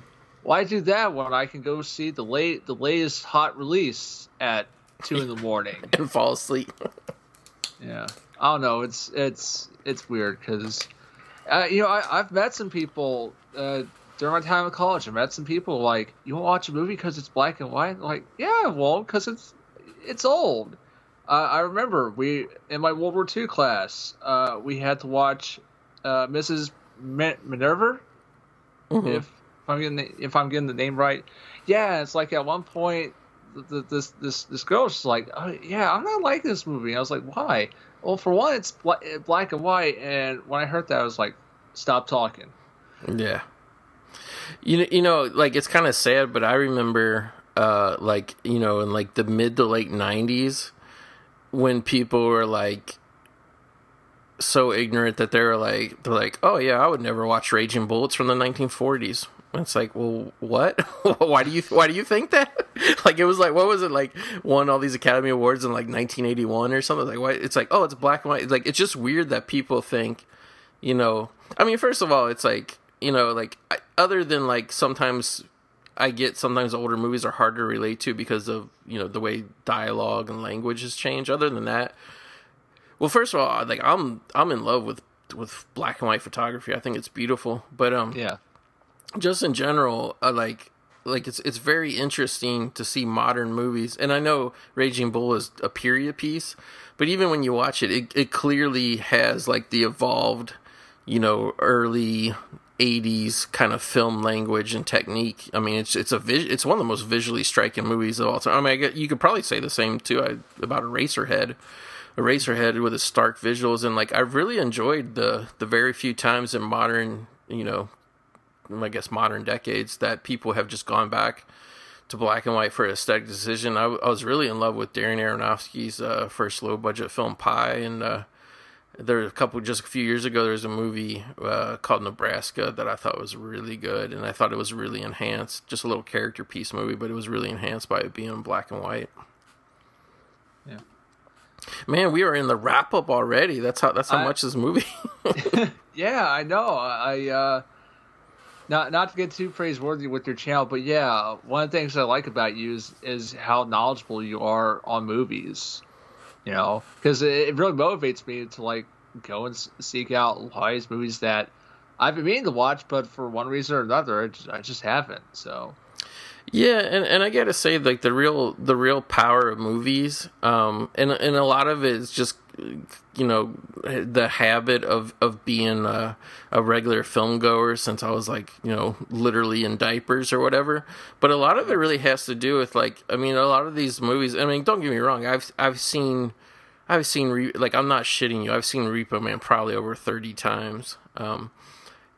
And this past week, you know, I haven't watched it in a year or two because it's somebody who's just constantly, you know, watching new movies, buying Blu-rays of classic or new movies, whatever. It's like, sometimes when you go back and, like, you rewatch something, you re-experience, or like the movie is exactly the same, every word of dialogue, every shot, every sound effect is the same, but when you watch it years later, you're a different person. And it's like, that's what I think is fascinating about going back to this old stuff, even old stuff that you've seen dozens of times, because you can get something new out of it because you're different than the last time you watched it, you know, especially if it's a film you haven't watched in years. Oh yeah, definitely. So this is basically the big wrap up, where basically all the sides, the Repo Men, I don't know, was the government agency really ever that clearly defined? Like, I could never tell if it was the FBI or who that was, like, after the car. It's just a government agency. I don't think you're supposed to think too much about who exactly it is. I mean, do you see Mulder and Scully running around? Yeah. It's clearly not the FBI. Yeah. I love the guys, too. I'm a big sucker, too, for guys in these, like, hazmat suits. Like, another movie that was great was George Romero's version of The Crazies. Just all the guys running around. Like, there's something just scary and imposing about that. Yeah. Yeah, or like the scientist in E.T. Yeah, exactly. And it's just like, it's like, you know, especially in something like E.T. or even like this, it's like, okay, people are in hazmat suits because they don't want to get near something that I've been touching or been near this for hours or days. You know what I mean? Like, there's like a weird kind of phobia with that. Yeah. And then I think this doesn't, you know, I think it was for time, like, I can't remember, like, because I know in the deleted scenes, they show that this preacher guy was somebody that Otto's parents watched. And it's the same guy that was on the TV earlier, but I can't remember if in the finished film, if we actually saw him. I just remember seeing him when I was watching the deleted scenes the other day. Okay, so you see him on the TV when Otto comes home, and you see him one more time in the hospital on TV, and then you see him again in the finale. Which, actually, interesting tidbit about the finale. Apparently, they tried to get Muhammad Ali for a cameo where he, I don't know, approaches the car and gets zapped, but for one reason or another, he didn't accept the offer. Yeah, it was a pretty weird movie. I could see why Muhammad Ali wouldn't want to. And like, I really don't know. I've listened to the commentary track, and I can't remember if Alex Cox divulged it, but this glowing car, especially these shots here, I really like it. Like, I know there's a few shots earlier where it's driving around where it's more of an animated effect, but this kind of like, whatever they painted it in, this green reflective paint and the lights they shone on it, this is a beautiful special effect, I think. Yeah, it is. It really makes the car stand out. Yeah, like, I mean, and I kind of feel like we lose that in modern movies where they're like, oh, here's this CGI box with a CGI glowing light coming out of it. It's powerful. Where it's like, when you're looking at something here where it's like you don't quite know what you're looking at, like how they did it or what it is, but it's still a real thing. Yeah, exactly.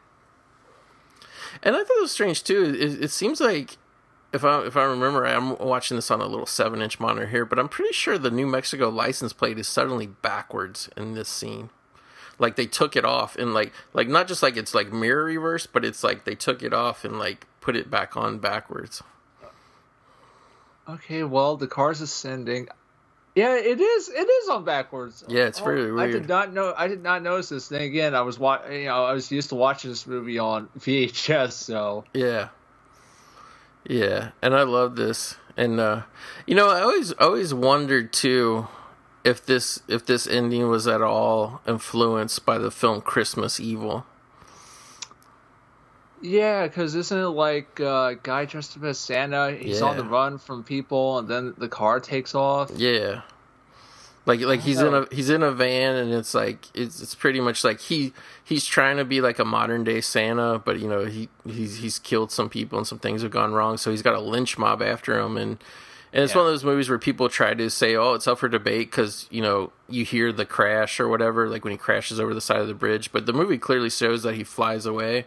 So people are like, oh, that was just in his mind, but he really crashed or whatever. But either way, like, it's the only thing. I just became a fan of that movie maybe about 4 or 5 years ago. So, I mean, for the longest time, I never thought of that. But on this rewatch, I kind of thought of that. So, well, I do know, because we are at the end credits, and I do want to bring this up quickly, but Repo Man does take some influence from a noir film called Kiss Me Deadly. Have you heard of it? Yeah, I'm familiar with the film, but like I can't remember if I've ever watched it all the way through. Yeah, it's one I've seen bits and pieces of, but the key scene is that at the end there's like this box that they've been looking for. And at one point, one of the characters opens it, and it's this bright light shining, and it sets the person on fire. Very much like how in Repo Man, when anybody opens the trunk, they get vaporized. Exactly. And I kind of always wondered, too, because I think Kiss Me Deadly was what they would always list as the inspiration for the glowing briefcase in Pulp Fiction. But then again, like, knowing Tarantino, I almost wondered, too, because he also does a lot of trunk shots for some reason. I always wondered, too, if maybe he was also influenced by Repo Man, but who knows. We got to mention, because we were talking about the iconic credits, kind of how they were just red generic block in the beginning, and now like this always stuck out in my mind too. Like the end credits, they actually scroll downwards. Yeah, that is very unique. I can't think of too many Arab movies that do that, where the credits are like played inverse style. The only one I can think of is Corner Store, because I think the credits to those are actually inverse as well. Really? I thought maybe the credits, they're like more done in a hand-drawn style, but I'm pretty sure the credits to 7 are like that too. Okay. Yeah. Okay. And then like also too, like you'll see like a lot of like I thought this was weird too, and you probably read this too, William, but that Dick Rude, who played like Otto's buddy, his punk, was somehow the I don't know what you say, the consultant. He's listed in the credits here too, besides his acting credit.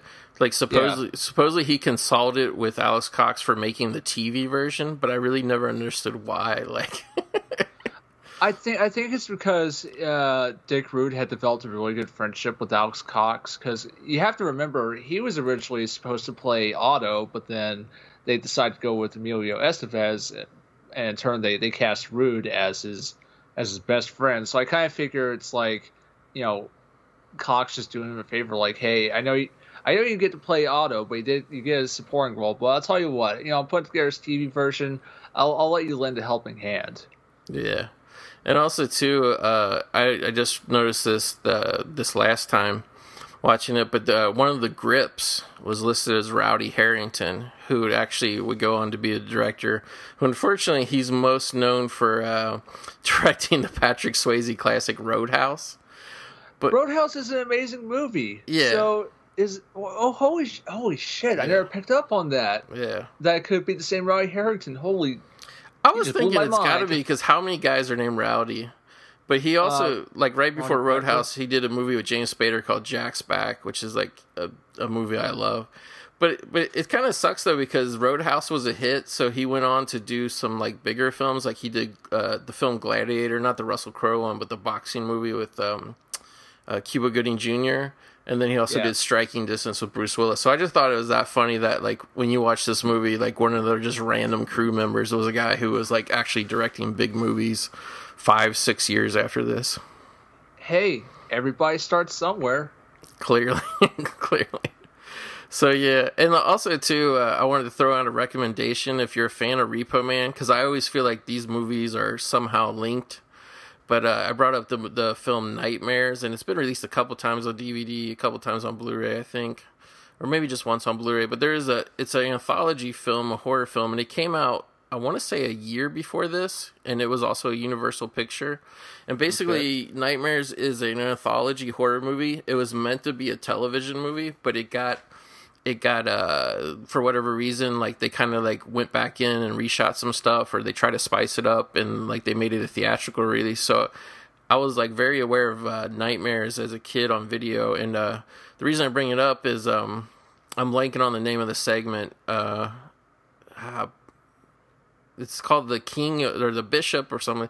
Never mind. But anyway, basically in that story, we get a young Emilio Estevez. He has a young sidekick boy that's always with him, and it's from the days of when arcades were super hot. And he plays a young punk with a blonde hair. It's not quite. It is spiky, but it's not quite Otto's hair. It's a little bit longer, and he's constantly has a Walkman, and he's putting on different songs. I think if I'm not mistaken, he might even put on "Let's Have a War." But there's a couple songs that he listens to. And I just thought it was interesting that, Emilio did another kind of punk role. And, without going too much into spoilers, but, the video game that he's playing and he's obsessed with beating is alive. And he breaks into, actually, late at night, in the middle of the night, he breaks into the arcade to try to beat it, and something supernatural happens. But, yeah, I always thought that was a nice, weird, little... Especially because he probably filmed them almost back-to-back. I don't know the exact order, but yeah, he was pretty much in The Outsiders, Nightmares, and then Repo Man, all around the same time. Okay. Yeah, I'll have to check it out. I just remembered the segment is called The Bishop of Battle. I think that's the name of the arcade game as well. But it's definitely fun. There's a lot of scenes of him, getting in, he lives, it's almost like Repo Man, he lives in the sprawl of LA.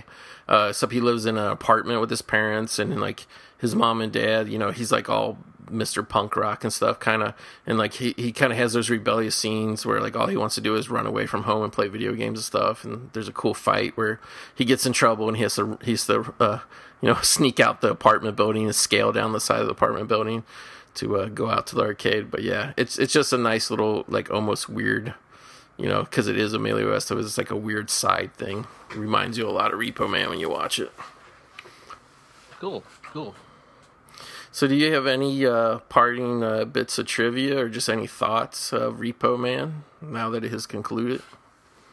Not really, because we've pretty much expulged on everything that I think I could say about Repo Man over the duration of the movie itself. All I have to say is that it still remains a great movie and one of my favorites. Absolutely. It's very powerful. And I want to thank you because, we kind of met very much on a whim. And I think it was almost jokingly, you said, can I be on an episode of your podcast? And I said, sure. And you kind of seemed shocked, but. I think so because at the time I was probably thinking like, oh, I need to find some people to collaborate with because at the time I had just put an end to a show I had been doing called Will and Matt's Excellent Podcast. The reasons of which I won't go into, just because it involves a lot of personal stuff. But yeah, I was like, at the time I was thinking, yeah, I need to find some people to collaborate with because I have another collaboration set up with another podcasting channel, whose name I won't say because we haven't done it yet. We're not doing it till March. But yeah, I was thinking like, well, I've seen you on. I've heard you on Revival House a lot, so I was like, yeah. Why don't I reach out to you and be like, hey, you want to do something sometime? And when he said yeah, I was like, oh, okay, yeah, let's choose a movie. All right, I'll send you a list. All right, and he's like, oh yeah, let's do Repo Man. I'm like, fuck yeah, let's do Repo Man. Yeah, like I think the list you sent me, I think they were all movies that I wouldn't mind doing at all. But then Repo Man stuck out to me, and I want to thank you for kind of helping me do this because to be honest with you, just like when you have a podcast like this and you're covering films, like yeah, there is like that. That dream list of films you want to, like your favorite films or films you want to do. But then also, too, a big part of it is finding somebody to do the episode with.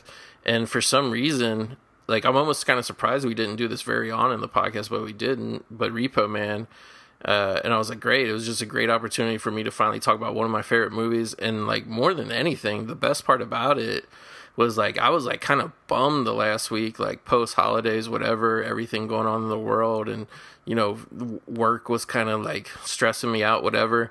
And to kind of rewatch this movie at this time, which I probably wouldn't have just plucked this movie off the shelf right now because I got so much shit. I got piles and piles of movies that I've acquired lately and I want to get through.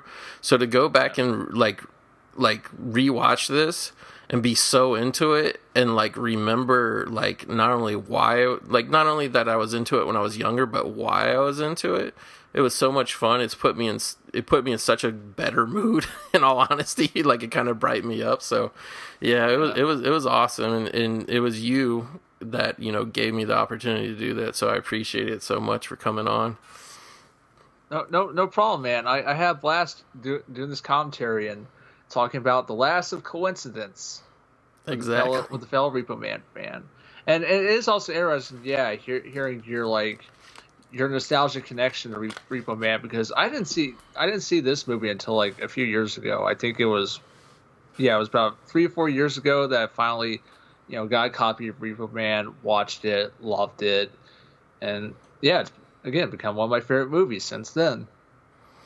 Yeah, and like that's what's great about doing a show that talks about older movies is I love hearing hearing other people's stories about when they came to the movie and how the movie came into them and what time of their life that they experienced it. And just like, yeah, like some of my favorite movies that we've covered recently, they're old movies, but they're movies that I discovered like 5 years ago. You know what I mean? So, I mean, yeah, that's what I love about, I love movies, period. To me, there's really not such thing as an old movie or a new movie. Like, I get what that term means and what it refers to. But like, if you can sit down by yourself in a room at your house or at a theater or just however you experience the movie and like it speaks to you, it moves to you, or like you can relate to something in it, like yeah, like that's the power of cinema. And like I hope we don't lose that because it seems like more. And there's nothing wrong with television. I love television too, but I kind of fear that we're going from a society that used to revere and love movies and talk about them for decades to like now we have so much entertainment at our disposal that movies get forgotten about quicker and kind of sucks. It's definitely reached an oversaturation point, especially with all the streaming services and whatnot, because people are always like, oh, have you watched this? Have you watched that? It's like, oh, it sounds interesting. Where can I watch it? It's on this streaming service. It's like, yeah, I'll pass. I know, and like I know local video stores, whatever, didn't have everything back in the day, but at the same time, like, I miss the day when we were all, like, for better or worse, and I realized it wasn't as convenient, and it wasn't whatever, but for better or worse, like, you could say, hey, have you seen this movie? And somebody like, oh, no, you tell your friend about it, and then chances are they would probably see it next time they were at the video store and probably rent it, you know, or at least have it in their mind. But, yeah, it's kind of sad. But back in my day, you had to go out to your car and drive to a building if you wanted to find a movie to watch. You had to pay money for it. You couldn't just click on it or pay a monthly fee. Exactly. That's exactly how I feel. And at the same time, like, I feel like just like anything, as much as entertainment is there to de-stress us and take us away to a different mindset or whatever, at the same time, when you had to work to find a good movie, once you did find it, it was so much more rewarding. So. Oh yeah. So yeah, man, I want to thank you. Do you want to point people to GamerGuy? Yes, if y'all are interested, I run a website called GamerGuy's Reviews, where I review video games, as the name of the website would indicate. I've been on a bit of a hiatus just to figure out what to do next with the website, and I'll be back to writing reviews soon.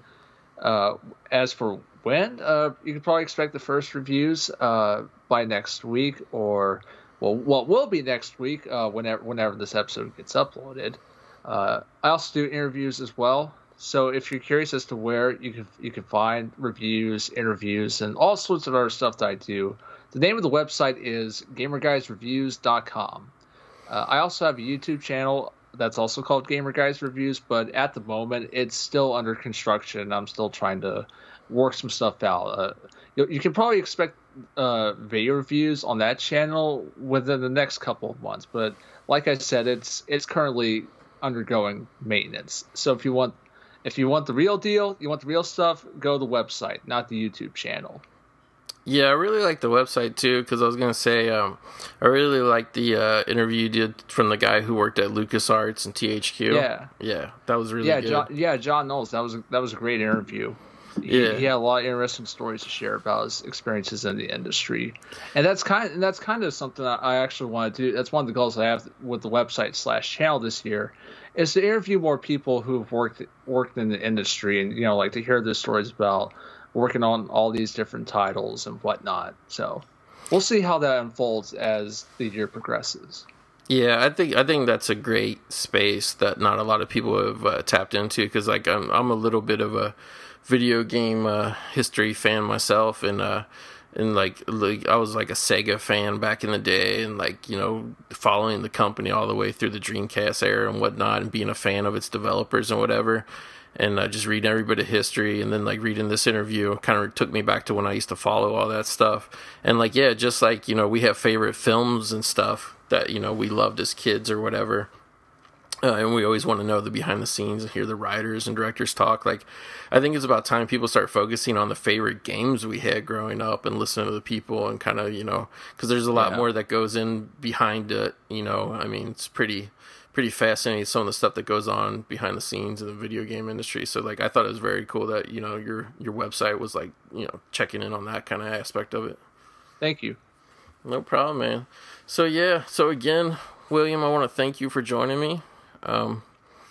I feel like a punk again. I feel renewed. Let's go do crimes. Yeah, like get sushi and not pay for it. So everybody, thanks again for joining us here in the new year. Even though as time marches on, we're still going to rewind you back to all these great films, and hopefully you guys have your own history with this great classic Repo Man. I loved revisiting it. So everybody, thanks a lot for joining us, and we'll see you next time here in the Movie Graveyard.